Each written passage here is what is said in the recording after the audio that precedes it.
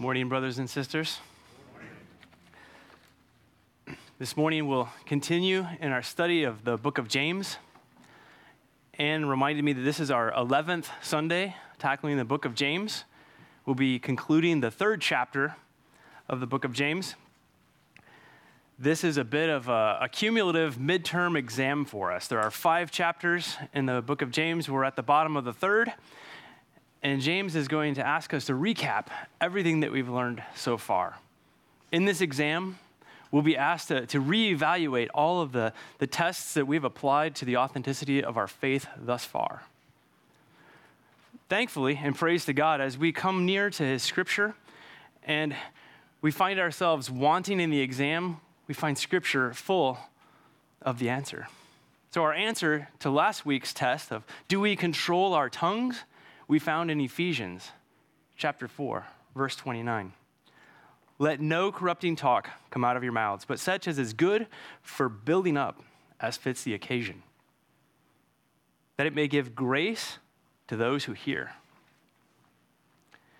It's that grace that we'll rely upon as we come near to the Word of God for yet another evaluation of the authenticity of the faith that we possess in Jesus Christ and our effectiveness in applying the gospel that he has communicated to us.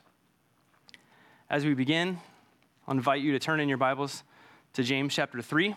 We'll read verses 13 through 18 as we prepare to submit ourselves to perhaps the most difficult of the exams that Scripture would bring us so far in the book of James. The Word of God, James chapter 3, beginning at verse 13. Who is wise and understanding among you? By his good conduct, let him show his works in the meekness of wisdom. But if you have bitter jealousy and selfish ambition in your hearts, do not boast and be false to the truth. This is not the wisdom that comes down from above, but is earthly, unspiritual, and demonic. For where jealousy and selfish ambition exist, there will be disorder and every vile practice. But wisdom from above is first pure, then peaceable, gentle, open to reason, full of mercy and good fruits, impartial and sincere. And a harvest of righteousness is sown in peace by those who make peace. Let's ask the Holy Spirit to prepare our hearts, to draw near to God's word, and to test ourselves. Father God, we come together as a body of believers again this morning. We're thankful for the opportunity to worship you, Lord God. We thank you that you have created our mouths to produce an overflow of our heart to worship you. We thank you for the songs of praise that have lifted us up as we have lifted up your name. We pray, Lord God, as that we draw near to your word, that it will first bring us low and then bring us up, that we may be edified, that we may be sanctified, and that you may be glorified. In Jesus' precious name, amen. The passage that we'll be looking at today deals with that of wisdom. Do we possess wisdom? Moreover, we'll be asked to look at the motivation of our hearts. So far, the tests that we've looked at in the book of James have been tests that would have some sort of outward manifestation. Are we someone who has steadfastness in the face of trials? Do we control our anger? Do we hear the word and also do it? Do our mouths indicate the overflow of our hearts? All of these things are external, but today's test requires us to look at internal motivation. Internal motivation is something that we can hide from others. But as the Word of God will show us this morning, we can't hide it from God.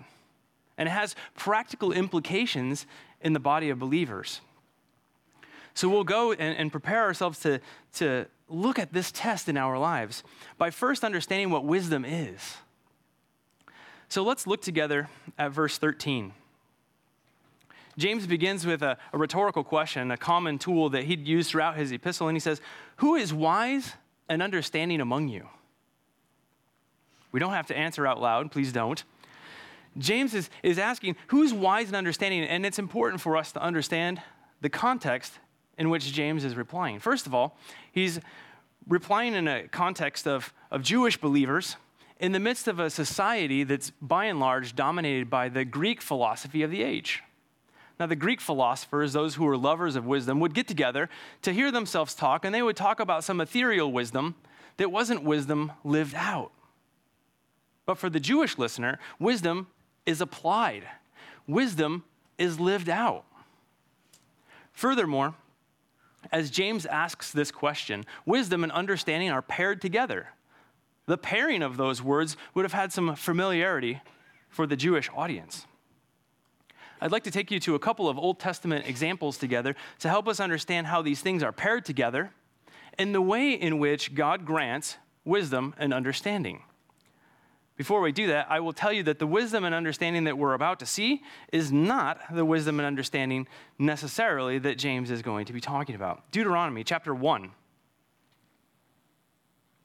a passage we've referenced already in our study of James. We see Moses overwhelmed at the daunting task of leading the people of Israel. And he goes to God and says, I can't lead these people alone. And look what he says, God's response in verse 13 of Deuteronomy chapter 1. He says, choose for your tribes wise, understanding, and experienced men, and I will appoint them as your heads. And you answered me, the thing that you have spoken is good for us to do. So I took the heads of your tribes, wise and experienced men, and set them as heads over you. Commanders of thousands, commanders of hundreds, commanders of 50, commanders of tens, officers throughout your tribes. So this first definition that we have of wise and understanding and experienced is in the terms of leadership. The next example that I would take you to in the Old Testament is found in the book of 1 Kings, chapter 4. We'll begin at verse 29, looking at just a recap of God's gracious granting of wisdom and understanding to King Solomon. Look how it's described, starting at verse 29. And God gave Solomon wisdom and understanding beyond measure, and the breadth of mind like the sand on the seashore, so that Solomon's wisdom surpassed the wisdom of all the people of the East and of the wisdom of Egypt. For he was wiser than all other men, wiser than Ethan, the Ezrahite, and Haman, Calcol, and Darda, the sons of Mahol, and his fame was in all the surrounding nations. He also spoke 3,000 proverbs, and his songs were 1,005. He spoke of trees, from the cedar that is in Lebanon to the hyssop that grows out of the wall. He spoke also of beasts, of birds, of reptiles, and of fish, and people of all nations came to hear the wisdom of Solomon, and from the kings of the earth who heard his wisdom. This is wisdom and understanding granted by God, but if you'll notice, it's a knowledge of the created world. Solomon knew about all these kinds of trees, and Solomon knew of all of these kinds of animals. And I'd point out, it says that Solomon spoke of beasts and birds and reptiles and fish. If you recall from last week, we saw that man could tame all of those, but he couldn't tame the tongue. But the way Scripture references these four things together, beasts and birds and reptiles and fish, is to say all of the animal kingdom. This is the kind of knowledge, wisdom, and understanding that Solomon possessed. For those that would say science is real and that science is somehow diametrically opposed to things of God, would find this to speak to that contradiction. God has given, in a general sense, the ability for us to use science to discern the natural world, to study the natural world, and to have dominion over it. But that's not the kind of wisdom and understanding that James is talking about. One more Old Testament example, if you would, Daniel chapter 1. In Daniel chapter 1, we know that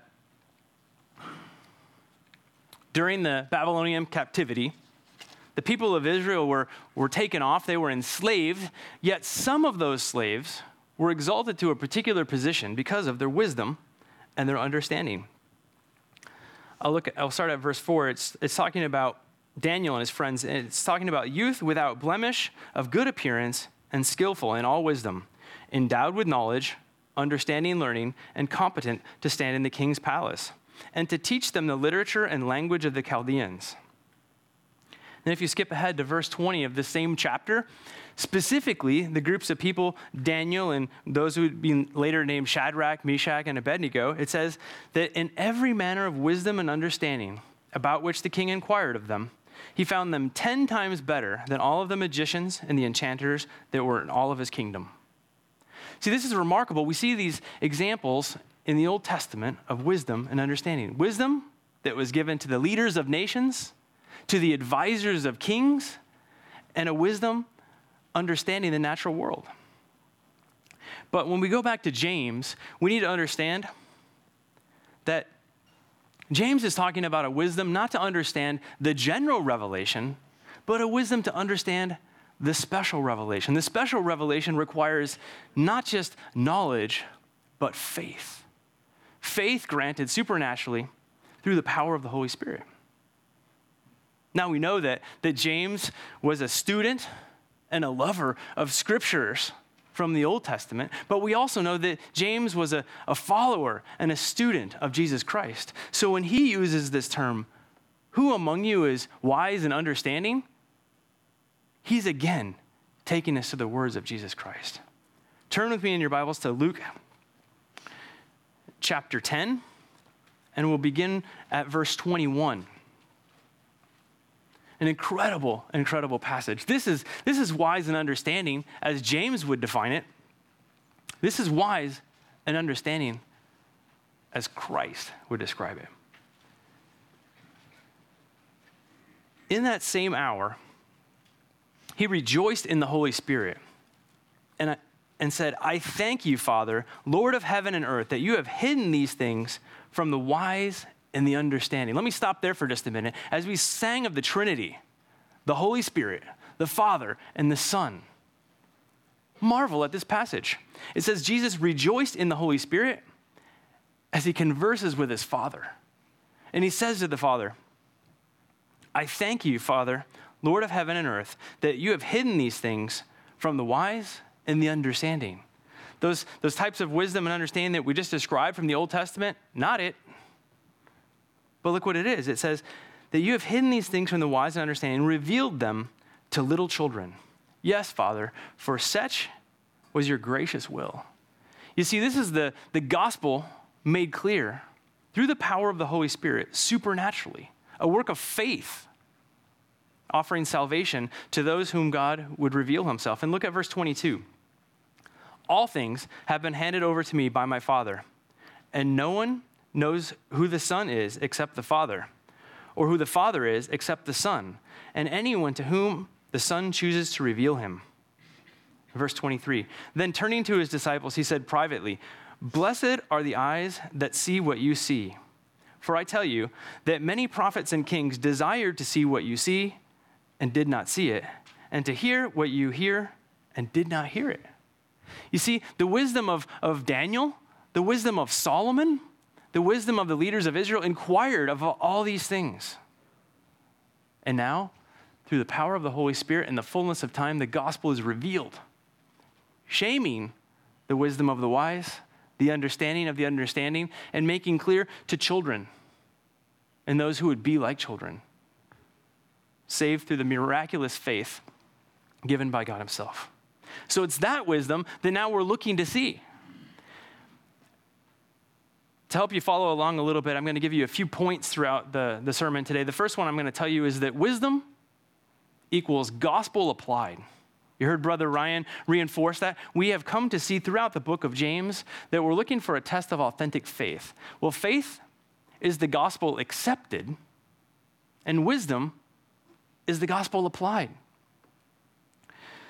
So James is going to take us to this question, and he's going to ask us, who's wise and understanding? Who has accepted the gospel and applied it to his or her life? Well, here's how we're going to know if the gospel has been rightly applied to our lives. By his good conduct, let him show his works in the meekness of wisdom. The word conduct is a word that appears very infrequently in the New Testament. And we won't spend a lot of time on this, but the synonym I would give you for conduct is that of lifestyle, right? Who has accepted the gospel? Who is wise and understanding among you? By his lifestyle, let him show his works in the meekness of wisdom. Paul says in 2 Timothy chapter 3, verse 10, he's referring to Timothy, the young pastor, and he says, "You, however, have followed my teaching, my conduct, my aim in life, my faith, and my patience." We also have Peter explaining to God's people, now that they have placed their faith and accepted the gospel, they're now called to apply the gospel and live it out. And he says, "But as he who called you is holy, you also be holy in your conduct. Be holy in your lifestyle. Live it out. Make this be characteristic of the wisdom and understanding that comes through the gospel." But perhaps one portion of this passage that we would have a little trouble understanding goes back to, let him show his works in the meekness of wisdom. Now, the word meekness comes up a couple of times in the book of James, and the first time that we see that is in verse 21 of chapter 1. James is describing what the application of the gospel ought to put out of our lives. He says, "Therefore, put away all filthiness and rampant wickedness, and receive with meekness the implanted word, which is able to save your souls." The implanted word, the gospel, the application of that gospel, and it requires being received with meekness. Meekness is gentleness. Meekness is humility. And before we go further into the next couple of verses, which have a bit of a negative tone to them, I want us to understand the importance of accepting the gospel and applying it with meekness and humility. We know that Peter talks about that conduct and a conduct that should be showing that we give an answer with gentleness and with respect. We also know that James oftentimes gives us a recapitulation of the Beatitudes. And Jesus said, "Blessed are the meek, for they shall inherit the earth." That meekness is a humility with which we must receive the gospel and we must apply the gospel to our lives. Last month, some of you know that we had a family attempt to go see the Grand Canyon. Based on the weather, we weren't able to actually get there. I would love to see the Grand Canyon and show it to my kids. But when I think of the Grand Canyon is a miraculous thing that attracts those who are naturalists, those who are atheists, those who are Christ followers, and everyone who stands at its edge has no choice but to marvel. To marvel at its depth, to marvel at its width, to marvel at the peril of this canyon. I jokingly tell my kids, it's just a big hole in the ground. But you see, that's an incredible metaphor to help us understand God's mercy. Until we gaze upon it, until we experience it, we miss its vastness. And more importantly, the thing that people come away from when they look at the Grand Canyon is just how small they are. Right? Just how small you are in comparison to this thing. And that's what the gospel ought to produce in us. See, we can't approach these next couple of verses and understand the rightful humility in our lives until we understand the magnitude of God's mercy and the grandeur of the gospel. We got to put ourselves right-sized and understand that. So this verse says, if you've understood that with humility, if you understand how great it is what Christ has done for you, how impossible it is to separate you from the love of Christ, that should produce humility in you. And that humility ought to play itself out as a godly lifestyle. Wisdom applied. As we move towards verse 14, I want to give you the second point before we look at this, and that is,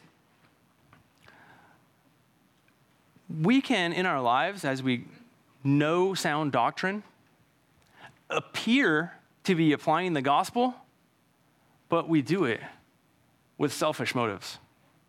And that's why I tell you this is the hardest test so far. This is motivation. This is what makes us do the things we do.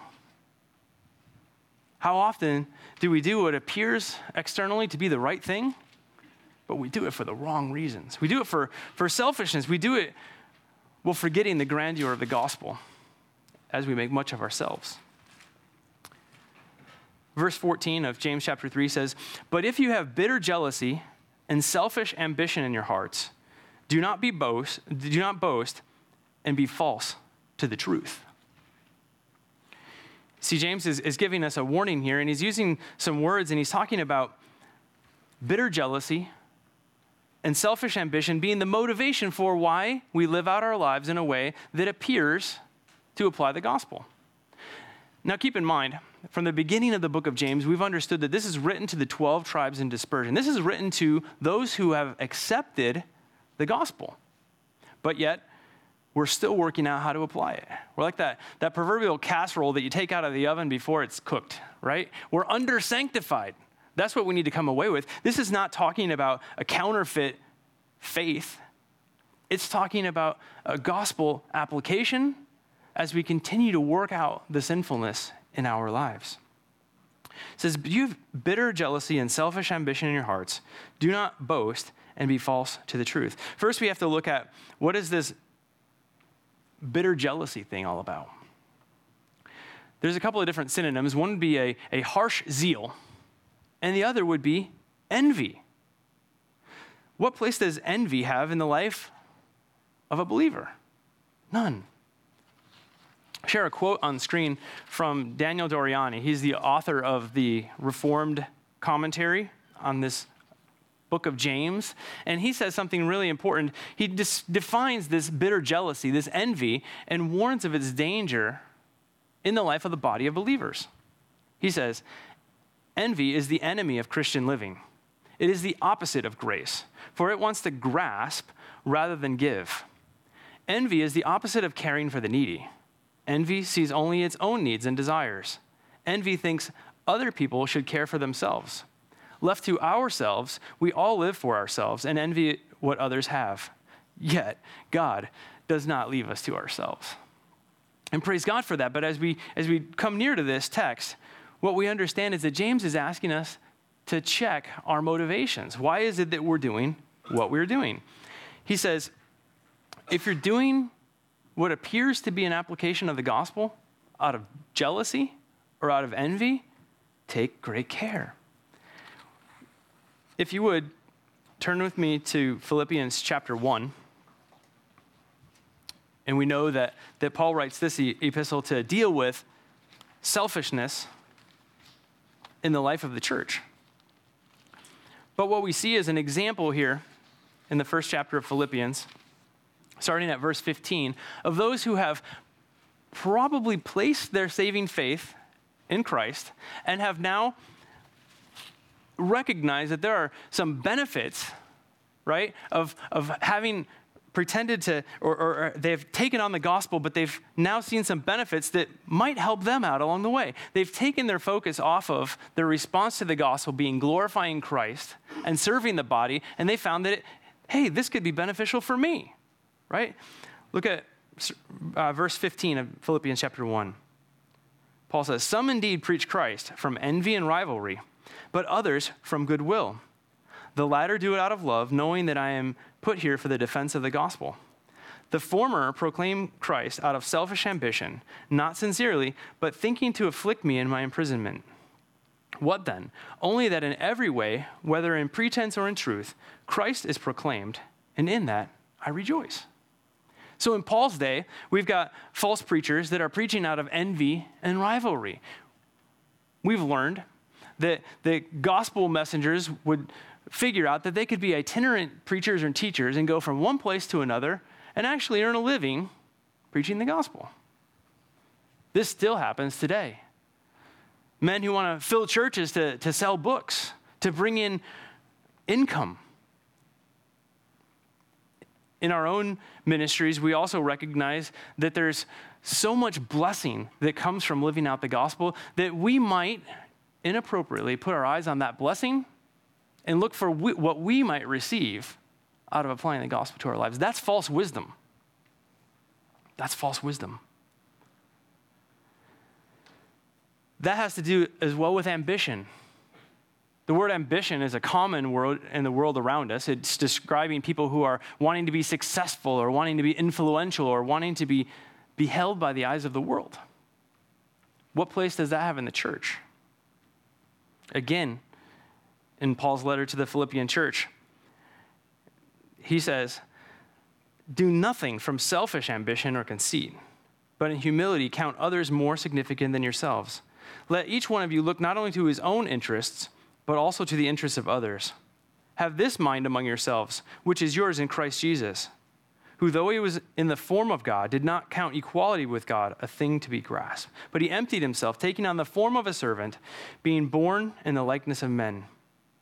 And being found in human form, he humbled himself by becoming obedient to the point of death, even death on a cross. You see, that's the opposite of selfish ambition. That's ambition motivated by the gospel. When we look at wise and understanding, it's applying the gospel. Serving with our various giftings, motivated by our love for Christ and our love for others, not our love of self.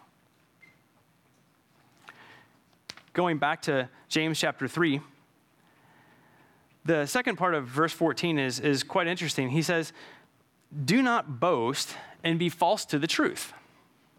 Some other translations might have that worded slightly differently, but here's the gist of it. It's not talking about a boasting per se of being a braggart. It's talking about a confidence. Don't put a confidence in your right application of the gospel unless you're rightly applying it for the right reasons.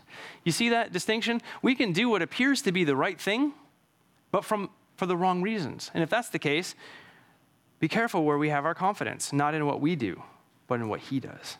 And he says, don't be false to the truth.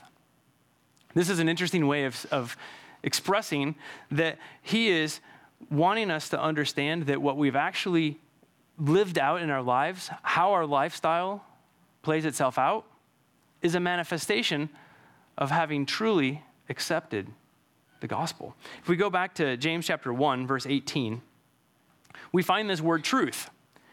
And we find it in a way that really ties into what we're seeing today in this portion of chapter 3. Again, chapter 3 serves as a recap of what we've learned so far. But verse 18 of chapter 1 says, of his own will, he brought us forth by the word of truth, that we should be a kind of first fruits of his creatures. See, the word of truth there is a description of the gospel. That is, it was God's will to reveal to us the gospel. And in doing so, we would be the first fruits, a kind of first fruits of his creatures. So we can't produce this false fruit. We can't be false to the truth. And that's a danger that we have to be aware of. Some of you may have been to furniture stores. We occasionally will visit a furniture store, and throughout the furniture store, you'll see a lot of things that are props. And one of the things that I always found interesting is the food arrays that are set out on the tables. You'll see the wooden bananas and the plastic grapes and the fake fruit, right? And that's what I want us to have in mind as we look at this. What we're describing here now is what appears to be a wise application of the gospel, but done for the wrong reasons. And the result is fake plastic fruit. And James tells us in verse 15 what this fake fruit is all about. What is its origin?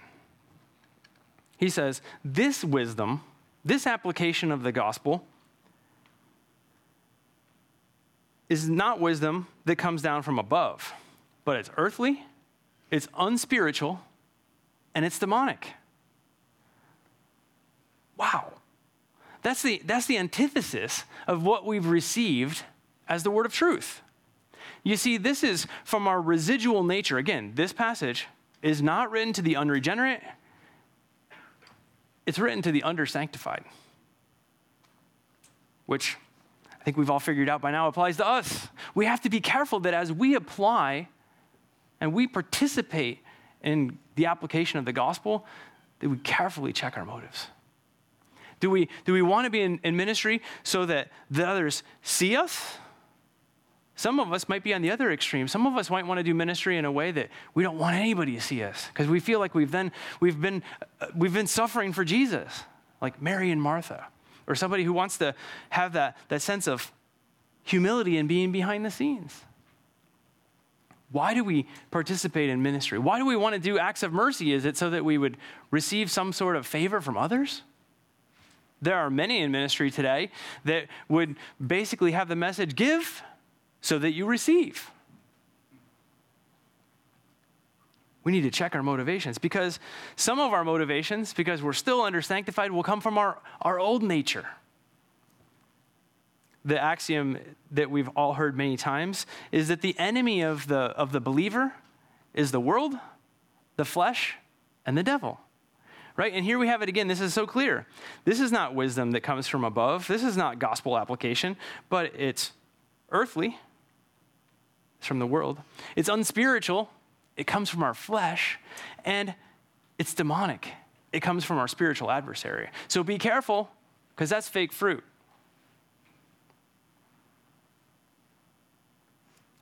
Verse 16, James further drives this point home. And he's describing what happens in the church when we've got people who are motivated by self. They've lost sight of the grandeur of the gospel, and they've made themselves in their own eyes bigger than they ought to be. Verse 16 says, where jealousy and selfish ambition exist, there will be disorder and every vile practice. You see, if we're all faking our application of the gospel, sooner or later that comes to light. And it comes to light because it will play itself out in the life of the church. And that's why we must take great care. That's why James is writing this letter to these congregations, to these groups of believers. Be careful. If you think you've understood faith and you don't do it, you only hear it. If you speak things that aren't speaking grace to one another, if you're doing things out of selfish ambition or vain conceit, be careful, because this fruit will ruin the church. For this very reason, Paul wrote at least 2, probably 3 letters to the Corinthian church. And I'd invite you to turn with me, if you would, to 2 Corinthians chapter 2. We'll look at 2 passages in this precious letter.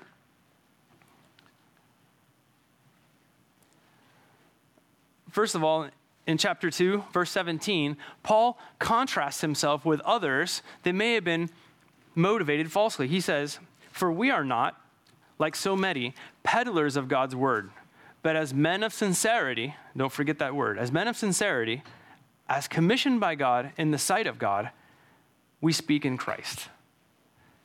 See, Paul is talking about a sincerity, and he's talking about presenting the gospel for pure motives, for the glory of Christ, for the salvation of sinners, and for the edification of the church. Staying in that same book, turn with me to chapter 12.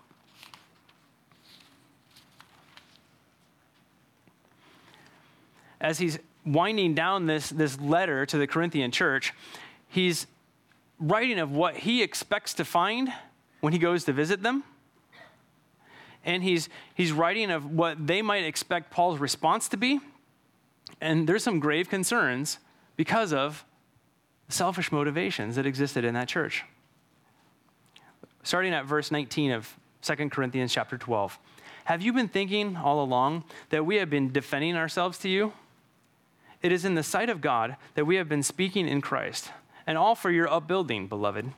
For I fear that perhaps when I come, I may not find you as I wish, and that you may not find me as you wish, that perhaps there may be quarreling, jealousy, anger, hostility, slander, gossip, conceit, and disorder. I fear that when I come again, my God may humble me before you, and I may have to mourn over many of those who have sinned earlier and have not repented of impurity, sexual immorality, sensuality that they have practiced. Look at the state of the Corinthian church. And Paul is talking about wanting to see these things put aside. Some of the things that we looked at in the portion of James last week with sins of the mouth. And some that we'll see next week, and we look at quarreling and jealousy. But all of it, the net result is disorder. A church that's a mess. It's no secret that the church has been described as things like the beautiful letdown. The church is described as a place that's marred by sin. But it ought not be that way, because wisdom from above is the gospel rightly applied. Not for our own gain as individual members, but for the glory of Christ and the good of his people. The third point that I'd like to take us to is that the gospel applied can also be defined in such a way that we can understand what it is that we're aiming to show in our godly conduct. Back to James chapter 3, verse 17, and I'm excited about this verse. This verse is, to me, a summary of everything that we've read so far. It's a beautiful summary of everything that we've looked at in James, and it's not told from the negative perspective, but rather it's told from a positive, prescriptive perspective that says, rightly understood, rightly applied gospel ought to look like this. Let's look at it together. But the wisdom from above is first pure, then peaceable, gentle, open to reason, full of mercy and good fruits, impartial and sincere. What an amazing description as we look at these fruits that are described. So I want us to look at a few things. Anne kindly helped me put together a couple of slides that would allow us to look at these verses in context of what the words might mean in another translation, and furthermore, what they meant as they came out of the mouth of Jesus Christ. You see, we know as we've looked at the Beatitudes time and time again, that those are prescriptive of what one who would hear and respond to the gospel might look like. It's not that we earn God's blessing through those Beatitudes, but rather we live them out organically because we've rightly applied the wisdom of the gospel to our lives. So let's look at this kind of word by word. First of all, the wisdom from above is first pure. Now, what's wisdom from above? What's wisdom from below? Before we look at that, I want to go again to the words of Christ. If you would turn to John chapter 18. It's a little bit longer passage, so we only have kind of the highlights on screen. But we have wisdom from above described to us yet again as the gospel applied. This is different than wise and understanding. This is different than the wisdom of the world. This is heavenly wisdom. I'm going to start reading at verse 18. This portion of Scripture, of course, is one of Christ's authoritative statements that he's the light of the world, that he is that special revelation, that he is God incarnate, come to save sinners. Starting at verse 18, Jesus says, I am the one who bears witness about myself, and the Father who sent me bears witness about me. They said to him, therefore, where is your Father? Jesus answered, you know neither me nor my Father. If you knew me, you would know that you would know my Father also. You see how that complements the text that we saw in Luke, where Jesus says, no one knows the Father unless the Son reveals him. No one knows the Son unless the Father reveals him. All of that is the miracle of the gospel. That's wise and understanding. And then rightly living in light of that. But Jesus goes on, says in verse 20, these words he spoke in the treasury as he taught in the temple, but no one arrested him because his hour had not yet come. So he said to them again, I am going away and you will seek me, and you will die in your sin. Where I am going, you cannot come. So the Jews said, will he kill himself, since he says, where I am going, you cannot come? And he said to them, you are from below, I am from above. You see this clear message? Earthly, heavenly. Jesus calls him out. And he goes on to say, I told you that you would die in your sins, for unless you believe that I am he, you will die in your sins. So they said to him, who are you? And Jesus said to them, just what I have been telling you from the beginning. I have much to say about you and much to judge, but he who sent me is true, and I declare to the world what I have heard from him.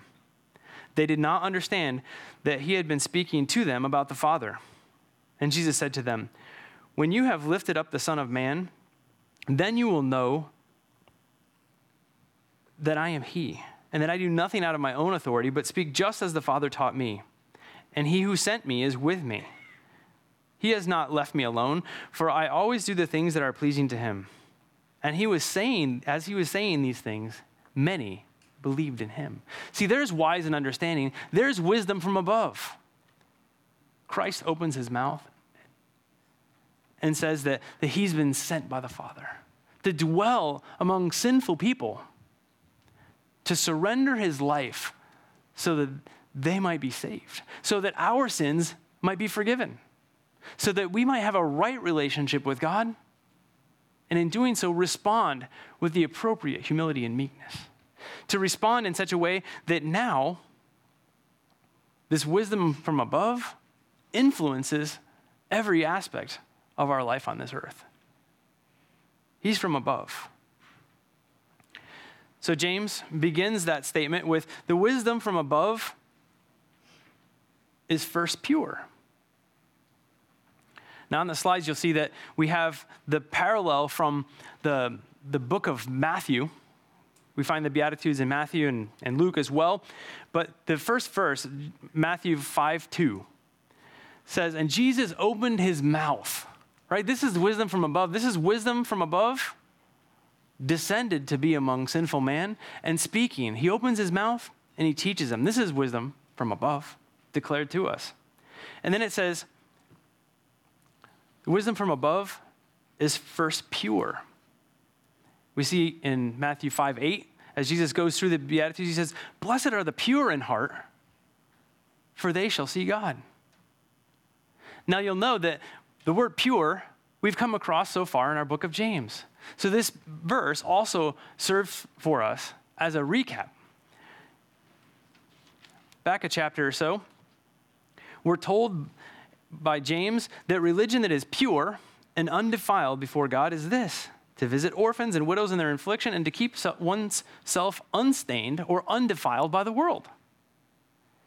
So you see how James is giving us an explanation of what Christ describes as the gospel applied. And then in this passage in chapter 3, he recaps for us some of the things that we've learned earlier. This is our test. This is the authenticity of the fruit produced by applied gospel. The next portion of the verse says, so it's first of all pure, and then it's peaceable. Like it produces peace in the life of the church. We'll come back to this one, but I want us to understand that as we move through James, we've seen that the tongue wreaks havoc. We see in this passage itself that selfish ambition caused disorder. But gospel rightly applied to our lives produces what? Peace.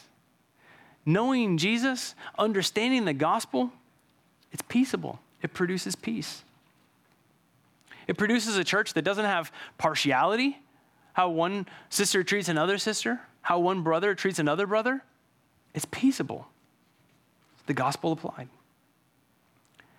Wisdom from above is first pure, then peaceable, and then gentle. This gentle, again, meekness. It turns away wrath. It responds with a rightful humility, understanding the magnitude of the mercy that's been shown to us. It's easy to see in the Beatitudes, blessed are the poor in spirit, for theirs is the kingdom of heaven. Blessed are the meek, for they shall inherit the earth. And of course, again, that takes us to verse 121 of James. Put away filthiness and rampant wickedness, and receive with meekness the implanted word, which is able to save your souls. Meekness, gentleness. Matthew chapter 11, we won't go there right now, but if you would look at this on your own, you would find that Matthew chapter 11 has a parallel passage to what we read in Luke. It begins with Jesus saying, God, you have hidden these things from the wise and the understanding. And he goes through and he begins to lay out the same thing that we saw in Luke, but he ends it with, take my yoke upon you and learn from me, for I am gentle and lowly, and you will find rest for your souls. See, Christ himself is described as gentle and lowly, humble. He humbled himself, became obedient to death, even death on a cross. So how should we then live? Demonstrating that same gentleness. Verse 3 goes on to say, it's the wisdom from above is first pure, then peaceable, then gentle, and then open to reason. open to reason is an interesting statement. A couple of different synonyms that we might find there is that this type of wisdom, this type of application of the gospel is reasonable, willing to yield, submissive, and easy to be entreated. Now, what happens if we have the opposite of all of those things in the life of the church? What a mess, a disorder, right? We would have chaos. We have to be open to reason to understand when we've been wrong. I love the passage where God says in the book of Isaiah, "Come, let us reason together. Though your sins were as scarlet, now they're white as snow." Reason, thinking through. It also is willing to yield. The church is designed to be submissive, first and foremost, to the authority of Jesus Christ, our head. To be submissive to Scripture. When there's something in our lives that's incongruent and needs to be worked out, let that Scripture shape us. And then amongst one another, we give each other preference. We yield to one another. We're submissive. I listened to a brief sermon by Alistair Begg. You guys know I love Alistair Begg by now. I will not do the impression, I promise you. But he says, it's okay to arrive at a meeting with some ideas in your mind, but don't arrive with your mind made up. Be approachable. Be ready to think through and discuss with our brothers. We all have different gifts here. We all have different ways of seeing things. But if our aim is not selfish ambition, but rather to serve Christ and to extend his kingdom, then what a beautiful thing that we can talk through things and come with a different approach and end up with a result that is beautiful offering to our Lord and Savior Jesus Christ. That's what the church is supposed to be. Reasonable, willing to yield, submissive, easy to be entreated. And we see that in what Christ said. Blessed are the poor in spirit, the humble, for theirs is the kingdom of heaven. Blessed are the meek, for they shall inherit the earth.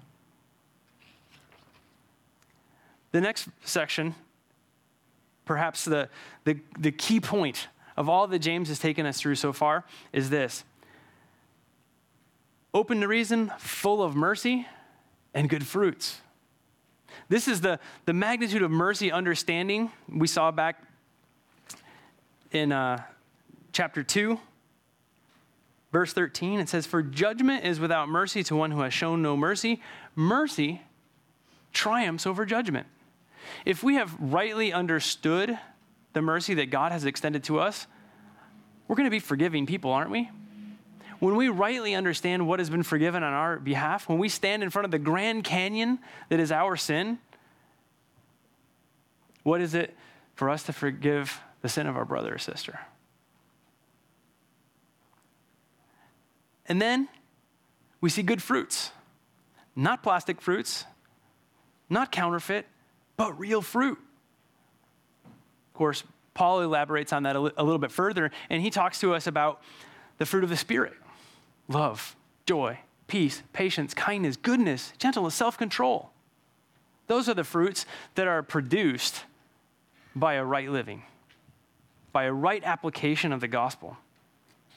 So the fourth thing that I want us to understand, I'll recap them for you. So the first thing is that wisdom is the gospel applied. The second thing is a warning to make sure that as we apply the gospel, that it's not done for self. The third thing is that we can understand that the gospel, the fruit of the gospel, is described so that we can pick out the real deal. And the fourth thing we find clearly written in James 3:18. That is that gospel applied, that wisdom produces a harvest of righteousness sown in peace. A harvest of righteousness sown in peace by those who make peace. So first of all, you should understand one thing here. The harvest of righteousness, James sort of switches around the metaphor just a little bit. He talks about fruit. And we've also seen earlier in the book, he talks about first fruit. And he talks about different things that are produced as an outplaying of gospel application in our lives. But what James is probably bringing to mind isn't fruit. In fact, for those of you with gluten allergies, you should know that it's very likely that what he's describing here is a harvest of grain.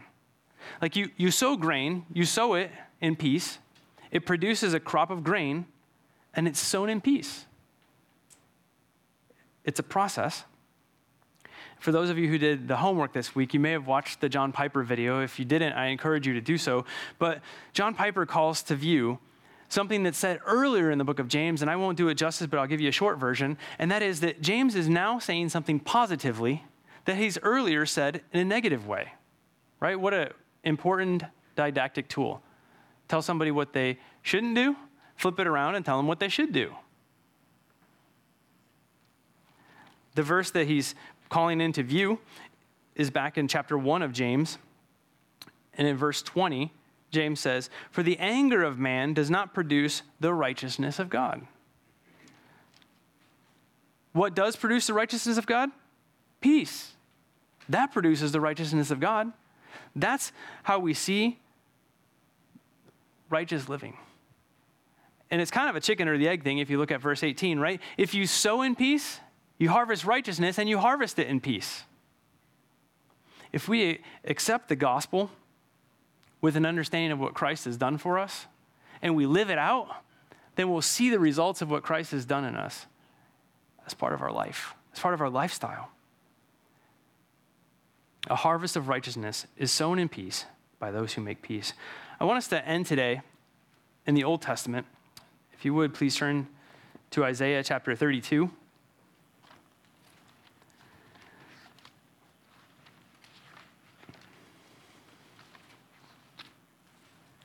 Sometimes I want to take extra care to make sure that we conclude with the gospel, and I can assure you that we are concluding with the gospel, even though we're in the book of Isaiah. This is a messianic prophecy.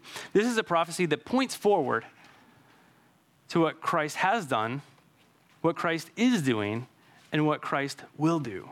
In this passage, we'll see the already and the not yet.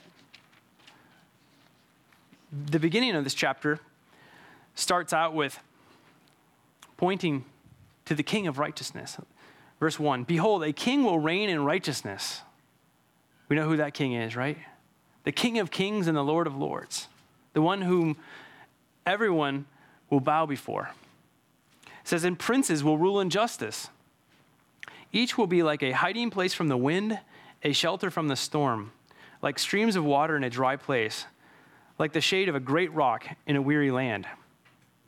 Look at verse 3. "Then the eyes of those who see will not be closed, and the ears of those who hear will give attention." Isn't that interesting? We saw what Jesus said as he took the little side note to his disciples, and what did he say? He said, you know what? The prophets and the kings wanted to understand this, but blessed are you because your ears see it. Your ears hear it.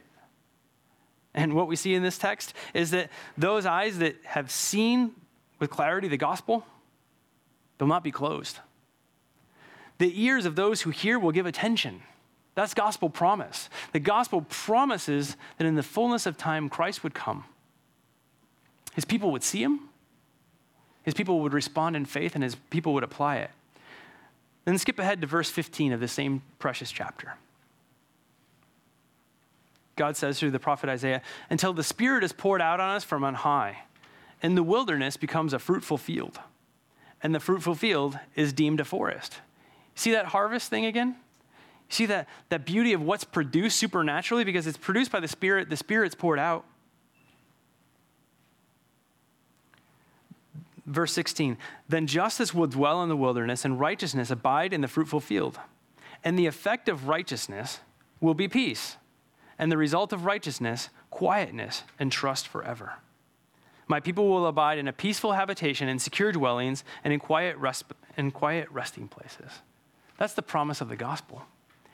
You see, as new covenant believers, if we have accepted the gospel and we're applying the gospel, then it's going to produce in our lives peace and righteousness.